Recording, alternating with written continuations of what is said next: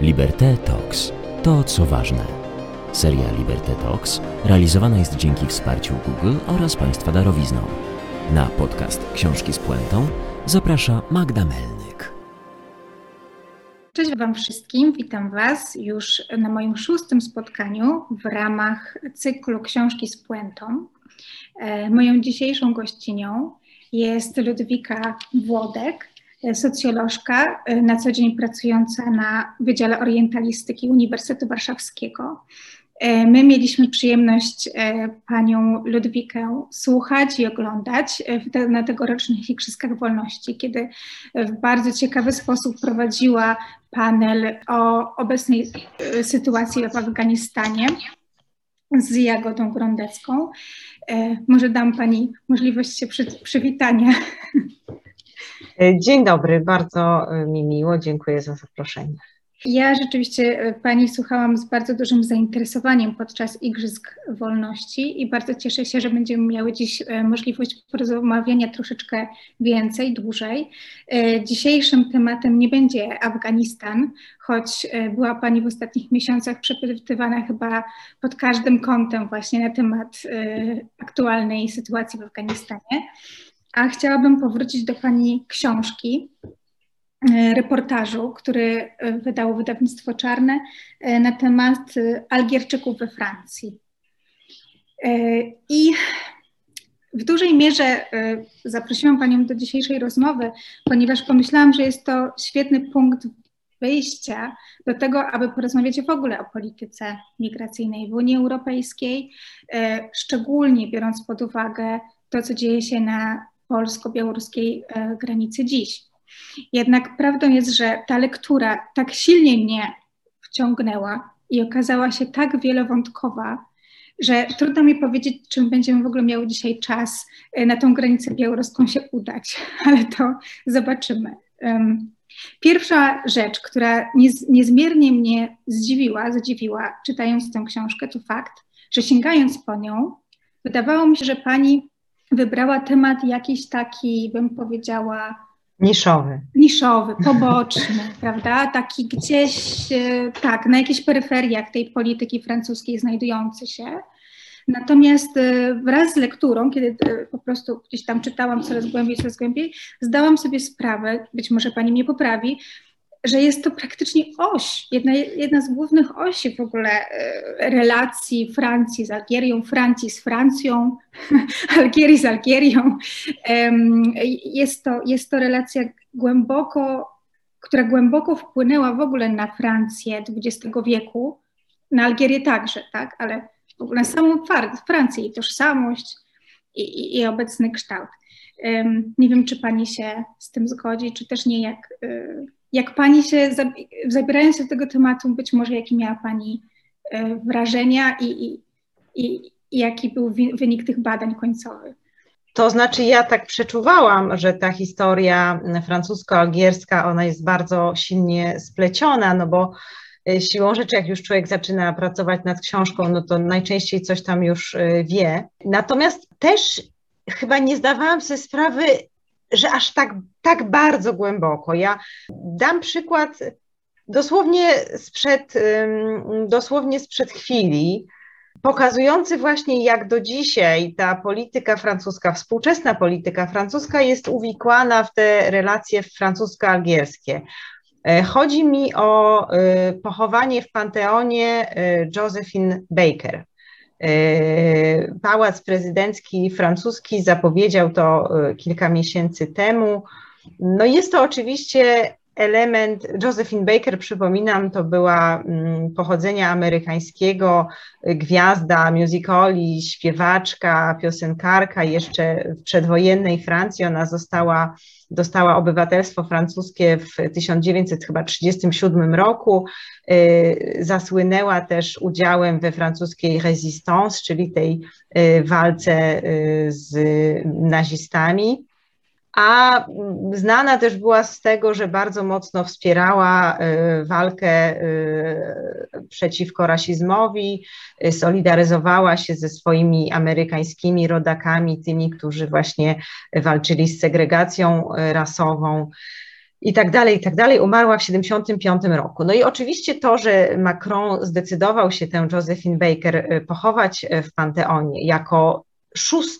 kobietę, przypominam, to jest tak strasznie mało w ogóle, jak pomyślimy sobie, że kobiety to jest połowa ludzkości, połowa każdego narodu, a w tym zasłużonym miejscu znalazło się miejsce tylko przedtem dla 5 Francuzek, w tym jedna, dlatego jest tam pochowana, że po prostu jej mąż był tam pochowany, a samych z siebie pochowane są jakby ze względu na własne zasługi 4, w tym ostatnia to była Simone Weil, która też była związana z historią francusko-algierską, dlatego że pracując jeszcze w Ministerstwie Sprawiedliwości, no, położyła ogromne zasługi pod traktowanie algierskich więźniów w czasie wojny Algierii o niepodległość, w takie humanitarne podejście w ogóle do Algierczyków.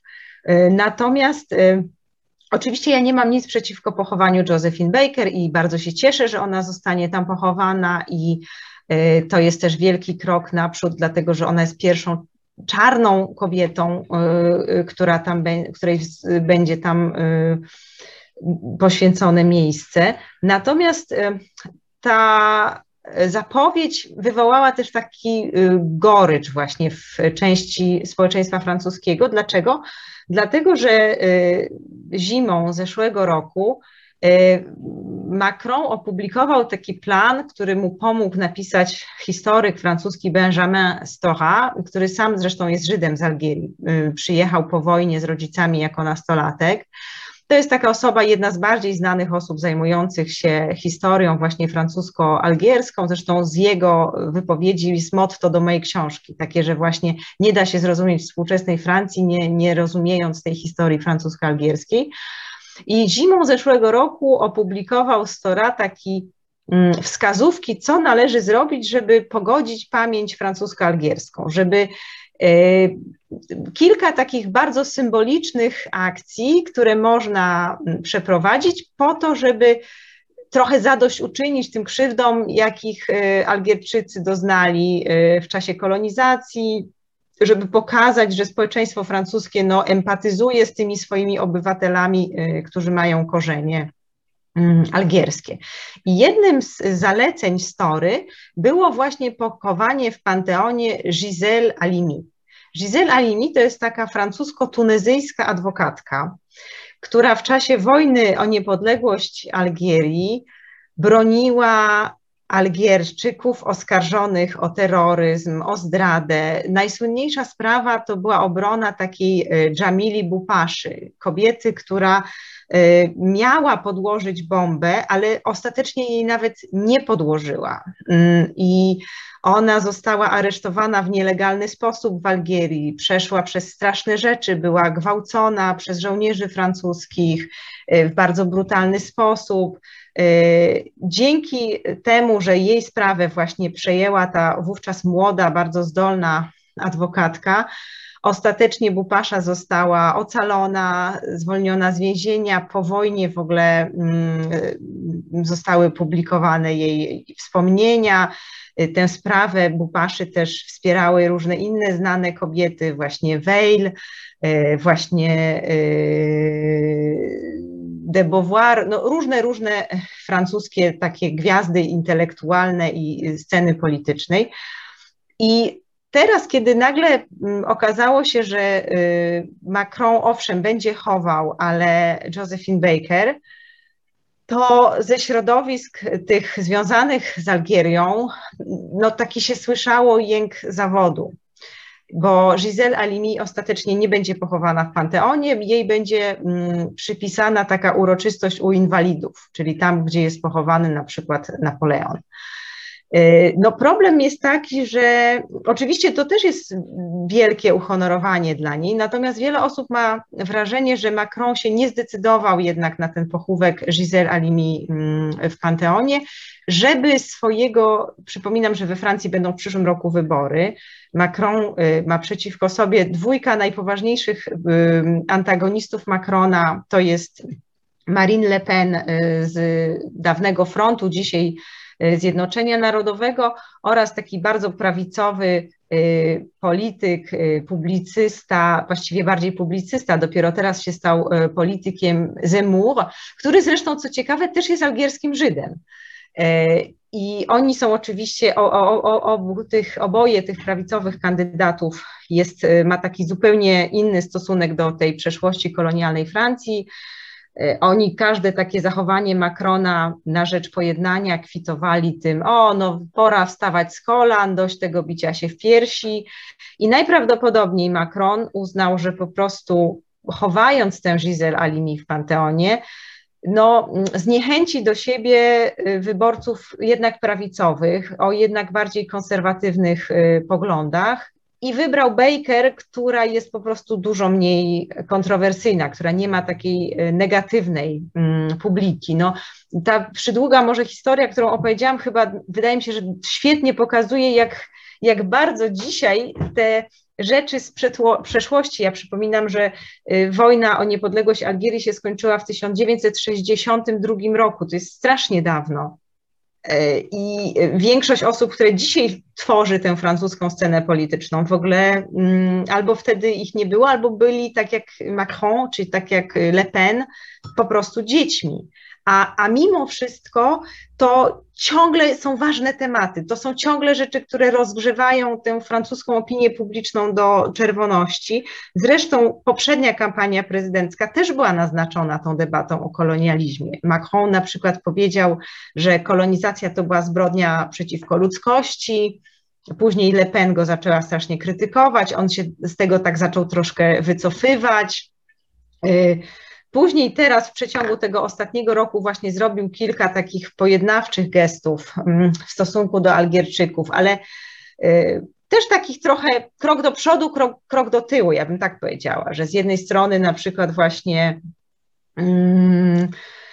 przykład właśnie złożył powiedzmy kwiaty nad Sekwaną w miejscu, gdzie była taka demonstracja w 1961 roku, gdzie Algierczycy pokojowo demonstrowali przeciwko wprowadzonej tylko dla nich godzinie policyjnej w czasie trwania tej wojny, ale na przykład nie zdecydował się na przemówienie w tamtym miejscu, nie zdecydował się na to, żeby powiedzieć, że ta operacja policji francuskiej to była tak naprawdę przeprowadzana w imieniu państwa francuskiego, że to, że rozgromiono pokojową demonstrację, tam były na tej demonstracji kobiety, dzieci. Ja rozmawiałam z ludźmi, których rodzice byli na tej demonstracji.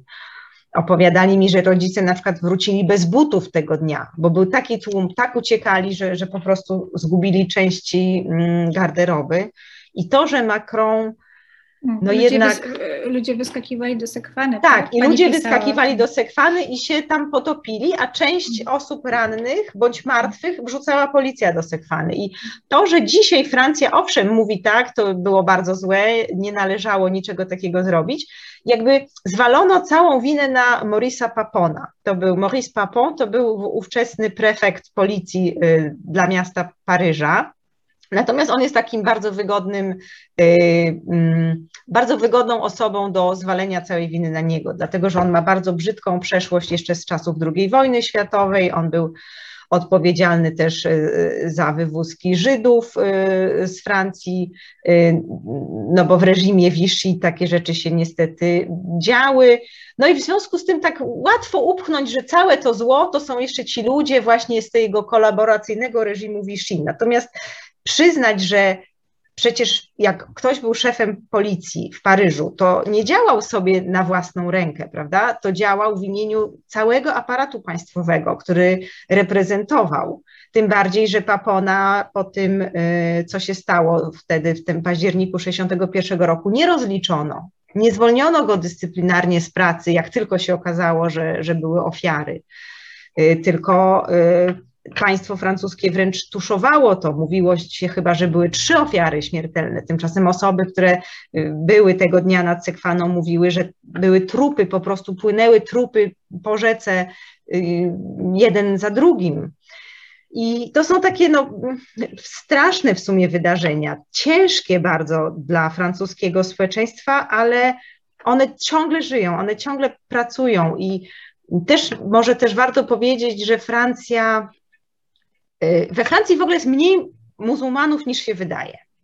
to jest bardzo ciekawe, że Francuzi, zwłaszcza ci, którzy mają bardziej prawicowe poglądy, we wszystkich takich sondażach opinii publicznej mają tendencję do wskazywania większej liczby muzułmanów niż ona jest naprawdę. Mówią czasem, że ich jest 10 milionów, czasem mówią o tym, że jest ich nawet 20 milionów.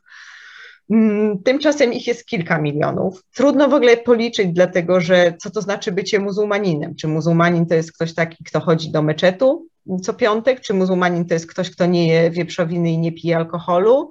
Czy może muzułmanin to jest każda osoba, która ma po prostu muzułmańskie imię i nazwisko? Nie wiem, nazywa się właśnie Giselle Halimi albo Omar Reski, prawda?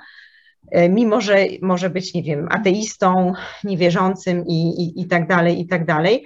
I oczywiście największa grupa wśród tych osób o korzeniach w krajach muzułmańskich, może tak najbezpieczniej jest powiedzieć, największą grupą są Algierczycy. Ich jest mniej więcej od 1,5 do 2 milionów, ale to też są wszyscy, czyli to są zarówno tacy, którzy mieli dziadków, którzy przybyli z Algierii, jak i tacy, którzy przyjechali z tej Algierii, nie wiem, 15 lat temu. Więc do tego dochodzą jeszcze tak zwani pieds noirs, czyli ci Francuzi, którzy mieszkali w Algierii, no i musieli ją opuścić po niepodległości, bo się bali samosądów, bo byli przedmiotem zastraszania, bo to też nie jest tak, że jakby te dwie strony w tym konflikcie, to była bardzo krwawa wojna i to nie jest tak, że Algierczycy byli tam zupełnie bez winy, bo też się działy straszne rzeczy. Więc tych pieds noirs przyjechało po wojnie ponad 1 milion, więc oni też wszyscy przecież mają dzieci, wnuki i tak dalej. Dodatkowo dochodzą osoby, które służyły w wojsku w Algierii, więc też jakoś ta sprawa jest dla nich istotna. Do tego dochodzą ludzie, którzy byli zaangażowani na przykład w pomoc Algierczykom, tak zwani, to się nazywa porteurs de valise, czyli nosiciele walizek. To byli ludzie najczęściej o lewicowym czy wręcz komunistycznym rodowodzie, którzy pomagali temu algierskiemu ruchowi niepodległości.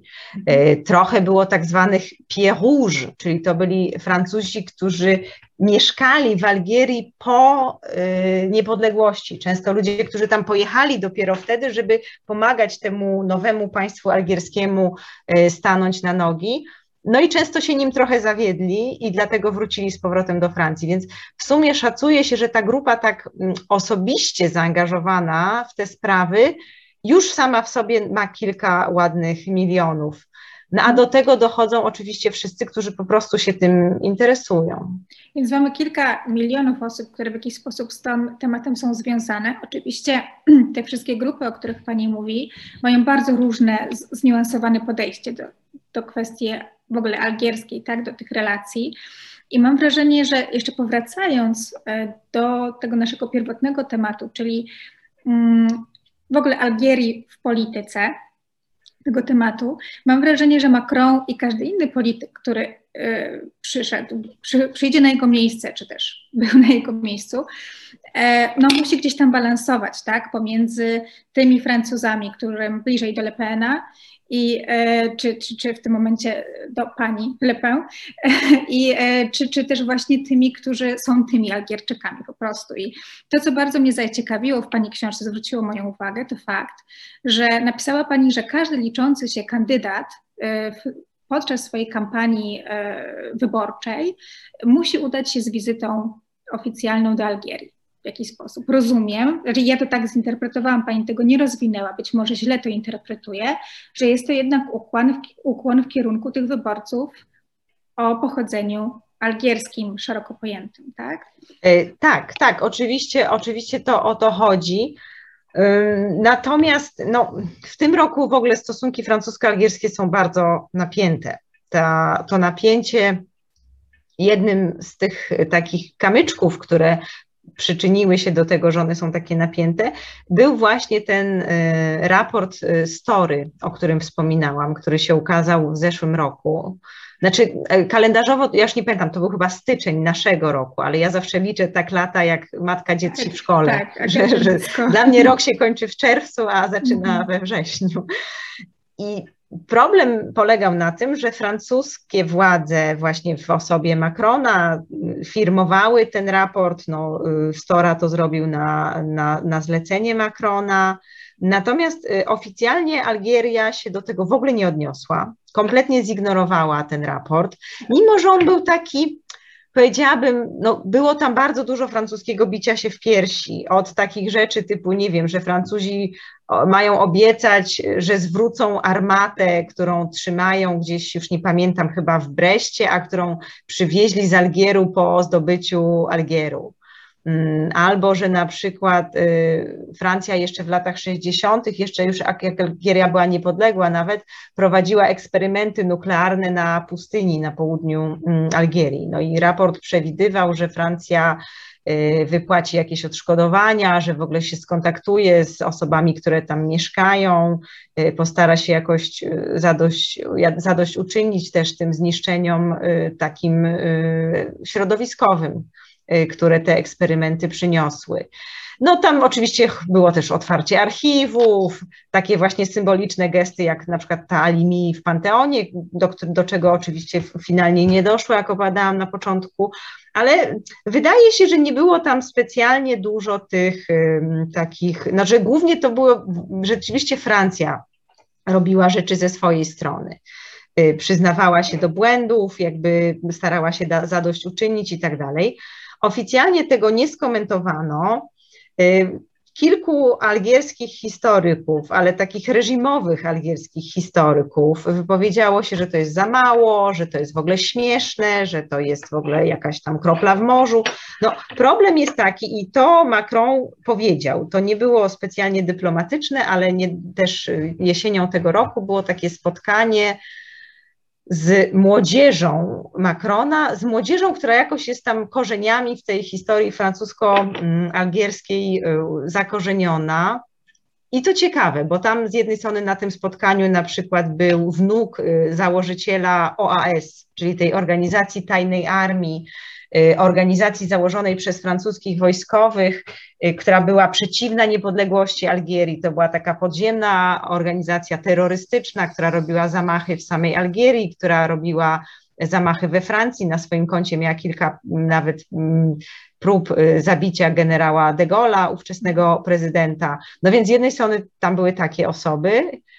Oczywiście no, ten wnuk nie ma nic wspólnego z tym, co robił jego ojciec, a z drugiej strony były osoby właśnie pochodzenia algierskiego, też potomkowie różnych znanych działaczy, działaczek. I w tym gronie Macron powiedział coś takiego, co oczywiście wyciekło do mediów, no, że ten reżim, współczesny reżim algierski buduje swoją legitymację na tym takim kombatanstwie. I to jest oczywiście prawda, jakby tutaj nie można odmówić Macronowi racji, to znaczy rzeczywiście jest tak, że nawet moi algierscy rozmówcy się śmiali, że dzisiaj jest więcej bojowników tego Frontu Wyzwolenia Narodowego niż w latach 60., mimo że teoretycznie powinno ich ubywać, no bo ludzie się starzeją, umierają. Tymczasem ich się robi coraz więcej, bo oczywiście z tego są różne profity i po prostu często lojalni wobec reżimu różni ludzie sobie załatwiają te takie kombatanckie papiery, co zresztą w Polsce też było nagminne, tak? Była ta, przypominam, taka dla młodszych osób, była tak zwany zbowit, czyli ta organizacja zrzeszająca kombatantów, miało się legitymacje zbowidowskie i wiadomo, że w takiej gospodarce niedoboru, jaką jest gospodarka tych krajów, które przyjęły ustrój realnego socjalizmu, a w Algierii też tak było, no to tego typu członkostwo daje jakieś tam apanaże. Natomiast to, że Macron to powiedział na tym spotkaniu, bardzo oburzyło władze algierskie. On zresztą powiedział też jeszcze coś, co też zresztą jest prawdą, ale no nie wypada tego mówić prezydentowi, ja bym tak powiedziała, że cała idea narodu algierskiego tak naprawdę jest przyniesiona z Francji i że to jest skutek działania polityki francuskiej, co oczywiście jest prawdą z tego względu, że po prostu pomysł na ideologii nacjonalistycznej powstał w Europie. I to jest ideologia, która się z Europy przeniosła na różne inne kraje świata.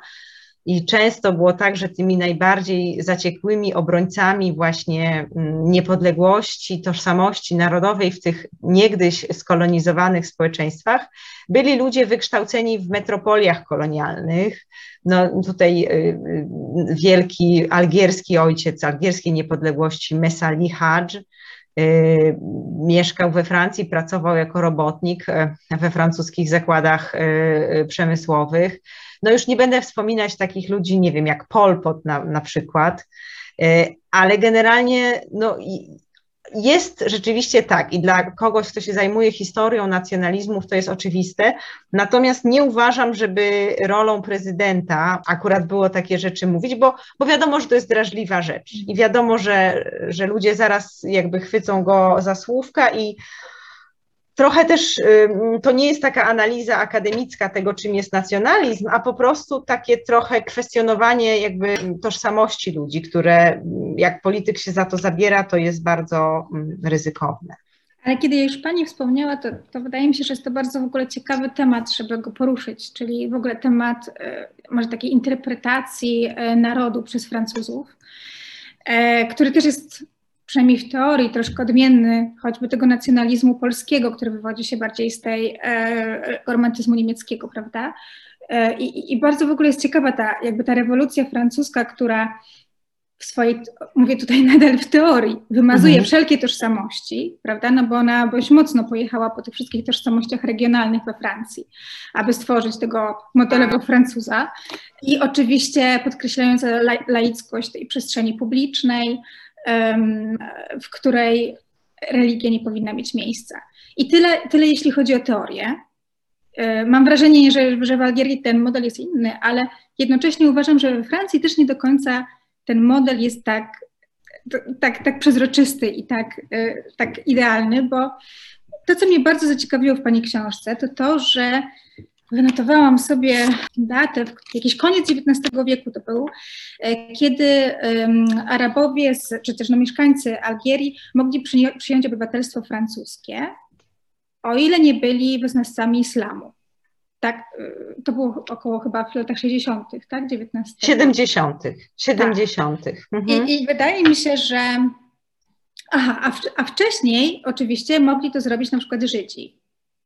Znaczy ten dekret tak. Crémieux to właśnie dotyczył Żydów i była tam też taka furtka dla osób wyznania muzułmańskiego, ale de facto wymagała od nich totalnego zakwestionowania własnej tożsamości, ponieważ porzucenia religii muzułmańskiej. No właśnie. Teoretycznie to było tak tłumaczone, że niby to prawo rodzinne muzułmańskie jest niezgodne z tym prawem, które obowiązuje we Francji, natomiast ewidentnie była to po prostu ogromna dyskryminacja i też próba podzielenia samego społeczeństwa algierskiego, w której Żydzi byli tą częścią bardzo mocno zintegrowaną właśnie z Algierczykami, z muzułmanami. I wydaje mi się, że była to też jakby chyba takie działanie trochę niezgodne z samą koncepcją tego bycia obywatelem, tak? Gdzie te kwestie religijne mogą być dalej kultywowane w domu, prawda? Więc te podziały, tak, jakby patrząc na ludzi pod kątem ich wyznania były, no nie wiem, dla mnie bardzo sprzeczne, raczej wydają mi się być sprzeczne z ideałami tego, nie wiem, republikańskiej... Laickości, tak? Laickości czy Francji. I tutaj chciałabym właśnie o to się dopytać, tak? Bo jakby te kontrowersje, które do nas dobiegały, do Polski także docierały, no to jest ta cała sfera właśnie tego islamu w przestrzeni publicznej, francuskiej, prawda? Czyli wyrażającego się poprzez zakryte głowy kobiet, no i jak także Pani tutaj podejmuje temat jedzenia na stołówkach, tak? Tego, co tam na tej stołówce dzieci miały podawane. I ja mam takie przeświadczenie, mam takie poczucie, że my, żyjąc w jakiejś tam kulturze, która wydaje nam się być laicką, ale de facto jest przesiąknięta religią chrześcijańską, katolicką, protestancką, jakkolwiek by ją nie nazwać, tak? Ale w tym, bym powiedziała, w tej, że tak powiem, w chrześcijańskiej przestrzeni, nie zauważamy, że sami w tej przestrzeni teoretycznie laickiej jest bardzo dużo elementów tego chrześcijaństwa, tak? Czyli tak, wymagamy od dziewczyn, żeby te chusty pozostawiły w domu, a jednocześnie bardzo często jakieś tam elementy tej kultury chrześcijańskiej w tej przestrzeni europejskiej są. I ci ludzie się z tym stykają, tak? Raczej dla nas są one przezroczyste, po prostu ich nie widzimy. Tak, to znaczy my tego nie zauważamy tak bardzo, że na przykład, nie wiem, jak muzułmanie, jest ich więcej niż mieści meczet i nagle w piątek muzułmanie się modlą na chodniku przed meczetem, no to jest straszne oburzenie, że my chcemy laickiego społeczeństwa i nie zgadzamy się na to. Zresztą to dotyczy całej Europy. We Francji może ten problem jest bardziej zaogniony, dlatego że po pierwsze Francja jednak ma sporą tę społeczność muzułmańską, chociaż tak jak mówię, nie tak dużą, jak się ludziom wydaje. Z drugiej strony, Francja jest po prostu dużym krajem, na który się patrzy, ale przypomnę to sprzed wielu już lat referendum w Szwajcarii, na przykład dotyczące minaretów przy meczetach. Przecież nikt przy zdrowych zmysłach nie zapytałby ludzi, czy na przykład się godzą na wieże czy dzwonnice w kościołach. I jednak jest w tym takie, my sobie możemy pozwolić, bo tu jesteśmy u siebie, to jest nasza kultura, a wy jesteście nie u siebie, więc proszę bardzo, jednak musicie się do tego stosować. Problem jest taki, że powiedziałabym tak, że rzeczywiście Francja ma teoretycznie, tak jak pani wspomniała, ten model taki obywatelski francuskości, że nieważne są korzenie, ważne jest właśnie to akceptacja dla tych republikańskich norm i wartości, że każdy, kto je przyjmie i jakby godzi się na to, żeby postępować w zgodzie z nimi, to jest Francuzem. Ale z drugiej strony mnóstwo osób, które przyjęły te normy i które naprawdę się czuły Francuzami, w pewnym momencie od społeczeństwa francuskiego usłyszały: sorry, ale wy nie jesteście jednymi z nas. My nie traktujemy was jak równych sobie. Oczywiście na to wpłynęły też wydarzenia za granicą, na to też bardzo mocno wpłynął na przykład 11 września i te nastroje antyzachodnie wśród muzułmanów, które później spotęgowały się nastrojami antymuzułmańskimi na Zachodzie. I jakby to jest wszystko bardzo złożona kwestia, ale to rzeczywiście jest ciekawe, że Francja już jest na dużo innym etapie niż Polska. Nie dlatego, żeby może była jakaś specjalnie bardziej tolerancyjna, chociaż siłą rzeczy przez to, że jest bardziej złożona kulturowo, to po prostu to wcześniej przerobiła. Ale u nas na przykład jeszcze w ogóle sobie chyba tak nie uświadamiamy tego, jak to, że na przykład, nie wiem, dzieci obchodzą jasełka w przedszkolu, już nie mówiąc o tych lekcjach religii, które przecież nigdy nie są na pierwszej i na ostatniej lekcji, mimo że jak pani Anna Radziwiłł jeszcze umawiała się z Kościołem, miały być w zamierzchłych latach 90. Natomiast rzeczywiście we Francji takie dwa flagowe tematy, co pani wspomniała i o czym ja dosyć dużo piszę w swojej książce, to jest chusty u kobiet, to jest jedna rzecz, a druga to jest jedzenie na stołówkach szkolnych. I chusty są regulowane, ale nie wszystko. To znaczy rzeczywiście jest od już nastu lat prawo, które zakazuje czegoś, co się nazywa voile intégral, czyli całkowitej zasłony, czyli to chodzi o takie jakby nie taki prosty hijab, jak się mówi, czyli po prostu chustka na głowie i tam skromne ubranie, nie wiem, długie rękawy, długie nogawki, tylko chodzi o całkowitą zasłonę, taką, w której nie można poznać, kim jest dana osoba. I to jest rzeczywiście zakazane. Natomiast jest bardzo wiele rzeczy takich na granicy, takich na przykład jak kwestia, oczywiście wiadomo, że urzędniczki nie mogą chodzić w chustkach, że nie mogą chodzić żadne reprezentantki państwa, że jest specjalne prawo dotyczące symboli religijnych właśnie w szkołach, które oczywiście zapewniano, że dotyczy nie tylko chustek u dziewcząt muzułmańskich, ale też kip u chłopców żydowskich, ale też krzyżyków i wielu innych rzeczy. Natomiast jakoś tak się składa, że dużo bardziej egzekwuje się to właśnie w przypadku chust.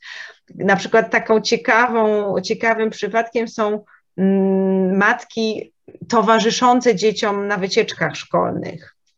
Długa dyskusja była, czy taka matka reprezentuje szkołę, czy siebie samą.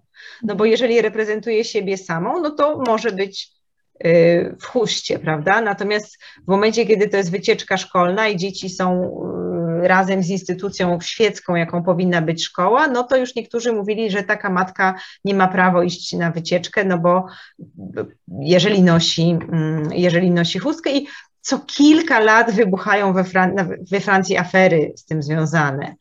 Często są rzeczy takie nie do końca regulowane prawem, ale na przykład jakieś lokalne przepisy starają się to zmienić. Na przykład kilka lat temu był spór o burkini, czyli o te kostiumy kąpielowe, które pokrywają całe ciało, właśnie od czepka takiego na głowę i tutaj na całe ciało dla kobiety. Na plaży, na Lazurowym Wybrzeżu nie pozwolono muzułmankom w czymś takim się kąpać. Był lokalny przepis wydany, który zabraniał. Później on został cofnięty przez wyższą instancję, no, co wydaje się dosyć oczywiste w zasadzie, no bo przecież na tej samej zasadzie, na przykład jak ktoś, nie wiem, w piance sobie uprawia windsurfing, no to w myśl tych przepisów też nie mógłby tego robić, tak? I gdzie rozróżnić, na ile ktoś ma to na sobie, bo jest mu zimno w wodzie, a na ile ma, bo na przykład po prostu nie chce pokazywać swojego gołego ciała. Zupełnie oddzielnym tematem jest to jedzenie na stołówkach i najlepsze jest to, że wydaje mi się, że tych tematów by było tak prosto uniknąć, że na przykład, nie wiem, rozwiązanie jest takie, że można dawać dzieciom po prostu wegetariańskie jedzenie i przecież naprawdę dziecko żadne nie umrze od tego, że nie zje kotleta ze świni 3 razy w tygodniu, albo chociażby, nie wiem, drobiowe kotlety, tak, które... Nawet ten ubój halal drobiowy też jest inny drobiu niż z ssaków, tylko że po prostu najczęściej tam, gdzie są te afery, to się okazuje, że za tym stoi jakiś polityk, który chce na tym coś ugrać, który chce zrobić z tego aferę. I ja nie twierdzę, że to jest zawsze prawicowy polityk, który chce tępić muzułmanów, bo często to są też takie organizacje, jak na przykład rozwiązana przez Francję po tym zamachu na Samuela Patiego w zeszłym roku, nie samobójczym, tylko przepraszam, terrorystycznym, ten front walki z islamofobią. To też była organizacja, no jednak bardzo specyficzna, której założyciele zajmowali się takim, powiedziałabym, no jednak jątrzeniem, takim jakby cały czas utwierdzaniem muzułmanów w tym przekonaniu, tak, jesteście prześladowani, nienawidzą was tutaj, budowaniu tej tożsamości na takim złości na resztę społeczeństwa. I oczywiście ja nie umiem powiedzieć, czy ten pomysł ministra spraw wewnętrznych Géralda Darmanin, żeby po prostu rozwiązać tę organizację, był może najskuteczniejszy, ale zgodzę się, że to jątrzenie nie zawsze wychodzi z tej strony konserwatywno-prawicowej, a często wychodzi z tej strony konserwatywno-muzułmańskiej jednak też, no bo jakby na tym się zbija kapitał i nie szkodzi, że większość ludzi po prostu jakby układa sobie to życie na co dzień i w ogóle nie ma z tym, że tak powiem, problemu. No, po prostu jedna kobieta chodzi w chustce, druga chodzi bez chustki, jedno dziecko zamawia taki posiłek na stołówce szkolnej, inne i w ogóle nie ma z tym problemu. Natomiast oczywiście problem się zaczyna, kiedy chce ktoś wykorzystywać to politycznie. Tak, to w ogóle jest ciekawe, jak właśnie czytałam ten ustęp o tych stołówkach i tak sobie pomyślałam, no tak, no z jednej strony, jeżeli jest to jakieś takie obostrzenie religijne, to się człowiekowi tak nagle, no rzeczywiście jakieś takie ograniczenie religijne, ale po chwili pomyślałam, Boże, jest już teraz tylu wegan, którzy zabraniają swoim dzieciom jedzenia czegokolwiek oprócz roślinki. I to już nam przestaje przeszkadzać, tak? Tak samo jak pani powiedziała o tych piance, którą się nosi, żeby pływać w tam windsurfingu czy w innych sportach wodnych, tak? przeszkadza nam kobieta ubrana od stóp do głów, ale człowiek w piance już nie, więc to też pokazuje, rozmontowuje pewne schematy myślowe i daje nam pewną taką, nie wiem, może nowe podejście, czy jakąś taką wolność do tego.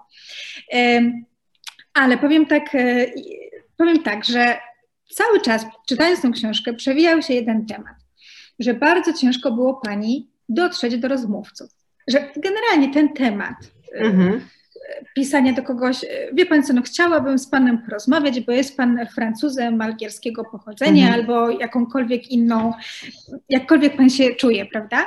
I najczęściej to było, jestem Francuzem, prawda? A szczególnie chyba taka, najbardziej mnie chyba uderzyła jedna z ostatnich rozmów, którą pani odbyła z dziennikarką. Tak, z tą Sarą Di Falla. Która pisała o kobietach. I sobie tak pomyślałam, Boże, to wszystko bardzo mi przypomina takie lata 20 czy 20-30 w Polsce i Żydów, którzy się asymilowali i po prostu nawet nie chcieli już być posądzani w ogóle o te korzenie żydowskie, czy też starali się ukryć te korzenie żydowskie i być po prostu Polakami, nie być w ogóle pytanymi o ten aspekt, tak? czy to pochodzenie swoje, bo wynikało to jednak, jakby ich zachowania jednak wynikały z pewnego rodzaju braku tolerancji albo pewnego rasizmu jednak w kraju. No, że tak? Że jakby przyznając się do swoich korzeni, no byli narażeni na krytykę czy na komentarze.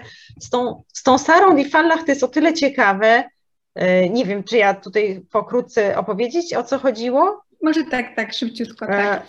Ona jest dziennikarką. Ja w ogóle trafiłam na nią czytając jej teksty. Bardzo ciekawe teksty dotyczące historii relacji francusko-algierskich. I nawet szczerze mówiąc, pamiętam, że miałam taki dzień, że sprawdzałam występowanie nazwiska Di Fallach, bo wiedziałam, że to jest nazwisko z Magrebu i sprawdzałam, czy najwięcej tego nazwiska jest w Tunezji, w Maroku czy w Algierii.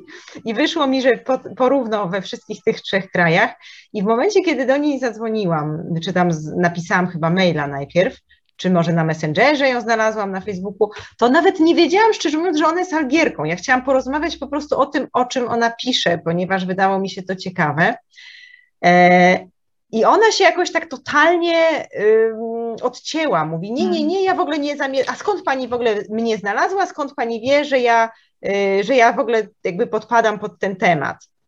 I dopiero kiedy jej napisałam takiego długiego maila, kiedy jej zacytowałam te jej teksty, powiedziałam, że zainteresował mnie jakiś tam jej tekst o właśnie 62 roku, o końcu wojny, o tym, o siamtym, to ona dopiero wtedy powiedziała, okej, no dobra, to możemy się spotkać, ale też odwlekała to spotkanie. Ja tam jeździłam do tej Francji kilka razy i w sumie dopiero w ostatnim momencie udało mi się z nią porozmawiać. Zresztą to była bardzo taka miła, dobra rozmowa, w sensie szczera i długa i ciekawa dla mnie. I ona mi uświadomiła, jakie to jest brzemię mieć to algierskie pochodzenie. Ona pracuje w bardzo znanej redakcji, dużej, bardzo prestiżowej gazety we Francji i na przykład mówiła mi, że pamięta taki dzień, kiedy były te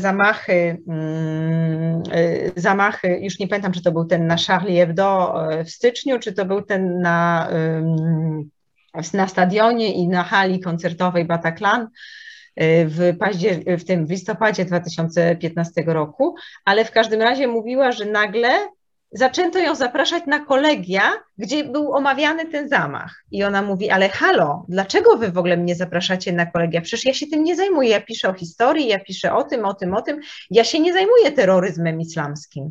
W ogóle dlaczego uważacie, że ja jestem jakoś istotna w tym momencie? Albo ludzie nagle zaczęli ją pytać, a co muzułmanie na ten temat sądzą? A co sądzą twoi rodzice na ten temat? No i jak jakiś popełni zbrodnię chrześcijanin, to przecież nie pytamy każdego chrześcijanina, co o tym sądzi, prawda? I nie zakładamy z automatu, że a nuż może sympatyzuje, prawda? No bo ogromna większość muzułmanów, prawda jest taka, że nie sympatyzuje z terrorystami. Nawet jeżeli jest dosyć głośna grupka, która sympatyzuje. I w pewnym sensie ta rozmowa z nią uświadomiła mi, że to jest naprawdę takie po prostu brzemię, które ona nosi od dzieciństwa, jak ona mi mówiła o tych wszystkich sztuczkach, które stosowała, żeby koledzy czy koleżanki się nie zorientowali, że ona jest Algierką. że udawała, że właśnie jeździ na narty, a nie jeździła, no bo jej rodzice byli biednymi migrantami, których nie było na to stać. Że w redakcji na przykład przez to, że jest Sara, to bardzo była zadowolona, jak ludzie uważali, że ona jest Żydówką z Magrebu, a nie muzułmanką.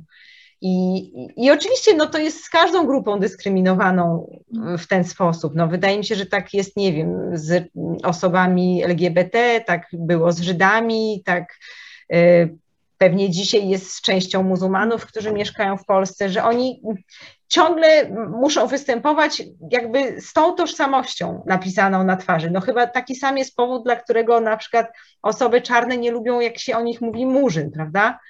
No bo to jest jakby jedna tożsamość, która jest wystawiana na pierwsze miejsce i wokół niej się wszystko koncentruje i dlatego to jest trudne, ale no oczywiście ja chciałam z nimi rozmawiać z tego powodu i też się czułam w takiej dwuznacznej roli, no bo z jednej strony faktycznie mnie to interesowało, jak oni się czują, jak oni są postrzegani, a z drugiej strony doskonale rozumiałam, że to może ich irytować, że zwracam się do nich z tego powodu. I też tutaj tak pójdę w kierunku blokowisk, bo sama Sara była także o te blokowiska pytana, choć sama nigdy nie mieszkała na blokowisku. I prawdą jest, że rzeczywiście, jeżeli my mamy jakiekolwiek wyobrażenie o Francji i o tych relacjach no, z tą mniejszością pochodzenia arabskiego, to rzeczywiście wyobrażamy sobie jakieś zdewastowane, niebezpieczne blokowiska na obrzeżach miast, gdzie ci ludzie tam po prostu mieszkają, czy też no, wegetują, tak, bez pracy i tak dalej. I szczególnie silnie było to, nie wiem, ten obraz się tak uwypuklił, kiedy zaczęły się tam zamieszki różnego rodzaju, prawda, chyba w 2005, ale też nawet teraz wchodząc na Netflix po prostu, ja sama, nie interesując się jakoś szczególnie Francją, widzę, że jakby ta różnokolorowość, taka etniczność zaczyna przyjmować tą pierwszoplanowość. I pani o tym także wspomina w swoim reportażu, że coraz więcej ludzi pochodzenia czy arabskiego, czy szeroko, tak, po prostu z południa, którzy się gdzieś tam do tej Francji przyjechali, zaczynają być bohaterami pierwszoplanowymi i to ich głos jest nagle słyszalny też. Czy w filmach, tak, czy w książkach. I moje pytanie, czy to w jakiś sposób, czy to jest jakiś sygnał do tego, że coś się zmienia we Francji, że zmienia się spostrzeganie tych ludzi, czy też ich pozycja w tym społeczeństwie? No, wydaje mi się, że na pewno się zmienia. Oczywiście ogromny swój udział w tym mają te nowe media. Ma po prostu ten próg dopuszczalności, że nagle, żeby zrobić dobry film, nie trzeba mieć ogromnego dofinansowania państwowego, że żeby wypuścić fajną piosenkę, której dużo ludzi słuchają, no to nie musi być ta piosenka emitowana w programie pierwszym telewizji państwowej, prawda?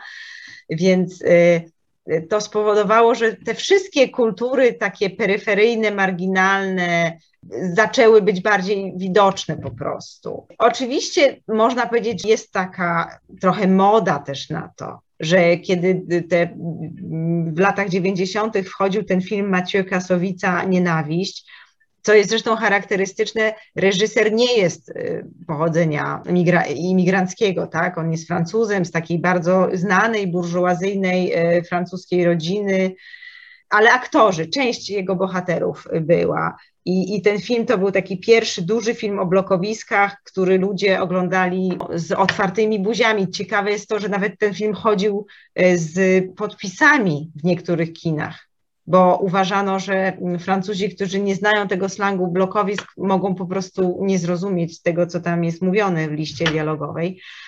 Natomiast porównywany do niego, i ja to też robię w tej swojej książce, jest ten film Ladżali Nędznicy. I to już jest inaczej, bo Ladżli już sam jakby mówi o swoim środowisku. On wyrósł właśnie w Clichy, tam gdzie były te zamieszki w 2005 roku. W ogóle zaczął swoją karierę reżyserską od tego, że zrobił film dokumentalny o tych zamieszkach. Film Nędznicy wszedł w kinach, był na całym świecie, był w Cannes, był chyba też francuskim kandydatem do Oscara, z tego co pamiętam. Oczywiście na Netflixie sama widziałam taki film, nie pamiętam jaki jest tytuł, o szkole, o takiej nauczycielce, która uczy właśnie w takiej klasie uczy w takiej klasie właśnie gdzieś na przedmieściach, gdzie jest dużo różnych dzieciaków o migranckich korzeniach. No, siłą rzeczy to się wdziera i to dobrze, dlatego że przez wiele lat ci ludzie byli kompletnie niedoreprezentowani. Powiedzmy sobie, że na takich osiedlach mieszka, nie wiem, około 5%, tak, mieszkańców Francji. Natomiast w mediach oni się pojawiali zupełnie nieproporcjonalnie rzadko. I zawsze jak się pojawiali, to się pojawiali w takim bardzo negatywnym kontekście. Albo w kontekście narkotyków, albo w kontekście przemocy i tylko i wyłącznie z tego powodu. I do dzisiaj jest tak, że te osiedla, one były budowane w bardzo szczytnym celu, bo one były budowane po to, żeby zapewnić właśnie tanie, dobre mieszkania. Planowano, że tam się osiedlą i Francuzi, i migranci właściwie z całego świata, i z Europy Wschodniej, i z Południowej, i właśnie z Afryki. Później się zrobiła taka selekcja negatywna, że każdy, kto się mógł stamtąd wyrwać, to się stamtąd chciał wyrwać, bo na przykład się zrobił gorszy poziom szkół, właśnie gorsza infrastruktura. Później zaczęły się te wszystkie programy naprawcze, ale dużo łatwiej jest naprawić, nie wiem, blok na nowo steropianem obić albo zrobić nowe boisko, no a że dużo trudniej jest zainwestować w to, żeby na przykład osoba, która podaje w CV swój adres zamieszkania, nie paliła sobie tym szansy na przyjęcie do jakiejś szlachetnej republikańskiej instytucji. I oczywiście, że te próby są ciągle podejmowane i można powiedzieć, że one nigdy się nie kończą pełnym sukcesem, no ale jednak to się przebija do świadomości. Ogromny oczywiście udział w tym na przykład mają chociażby piłkarze, tak, że piłkarze często się stamtąd wywodzą, ale to też jakby z jednej strony fajnie, a z drugiej strony też świadczy o takim jednak rasizmie społeczeństwa francuskiego, że na przykład uznano, że ten sport to jest taka winda do integracji, no ale że na przykład dlaczego na tych osiedlach są ciągle kluby piłkarskie, które w miarę nieźle funkcjonują, są dofinansowywane i tak dalej, a dlaczego tam się nie zakłada, nie wiem, klubów, które uczą kodowania, czy programowania, przepraszam po polsku, czy które uczą, nie wiem, podstaw prawa, że w pewnym sensie tak jakby uznano, że jakoś ci migranci genetycznie są po prostu predestynowani do sportu, co jest no, szczytem rasizmu tak naprawdę, no bo przecież jakby wszyscy mamy takie same organizmy i taki sam jest odsetek dzieci o talentach, nie wiem, prawniczych czy matematycznych, jak o talentach do piłki nożnej. Czyli tak już podsumowując troszeczkę naszą rozmowę, wydaje się Pani, że ten przykład francuski, czy to jest dobry przykład, powinniśmy się uczyć a może powinniśmy się uczyć po prostu na ich błędach? Na pewno. Na pewno powinniśmy się uczyć na ich błędach. To ja też nie chcę tak wieszać psów na Francji, bo we Francji jednak no, przede wszystkim ogromnym plusem jest to, że to jest przedmiotem debaty publicznej, że to nie jest temat zamiatany pod dywan, że jakby jest mnóstwo jednak osób publicznie działających i polityków, i aktorów, aktorek, osób znanych, rozpoznawalnych, które otwarcie mówią o tym, co nie działa i no, w pewnym sensie starają się to zmienić i to jest na pewno wielki plus. Rzeczywiście trochę rzeczy poszło nie tak i dlatego warto właśnie też patrzeć na te przykłady francuskie. Dlatego na przykład widać, jak szalenie ważna jest, nie wiem, chociażby edukacja tych migrantów. No, jak ja sobie myślę, że my nie mamy w zasadzie chyba żadnych takich opracowanych, dobrych programów dotyczących integrowania migrantów do społeczeństwa, to jest jakaś szalona krótkowzroczność, mam wrażenie, polskiego systemu, dlatego że to jest tak, ale no, to jest klucz, tak? Dobra edukacja, danie komuś dobrego wykształcenia, pozwolenie na skończenie szkoły, która daje szansę na pójście na dobre studia. Jakby no bez tego nie można w ogóle mówić o jakimkolwiek równościowym podejściu. A to, że będziemy potrzebować migrantów, no to już dzisiaj widać. Wystarczy pójść do sklepu, wystarczy się przejechać Uberem, czy chociażby tak jak ja być wykładowcą. No, gdyby nie było studentów za naszej wschodniej granicy, to ja bym nie miała dla kogo pracować, bo ja mam połowę na roku osób, to są osoby z Ukrainy, z Białorusi, często, nie wiem, nawet z dalszych krajów typu tam Tadżykistan czy Uzbekistan.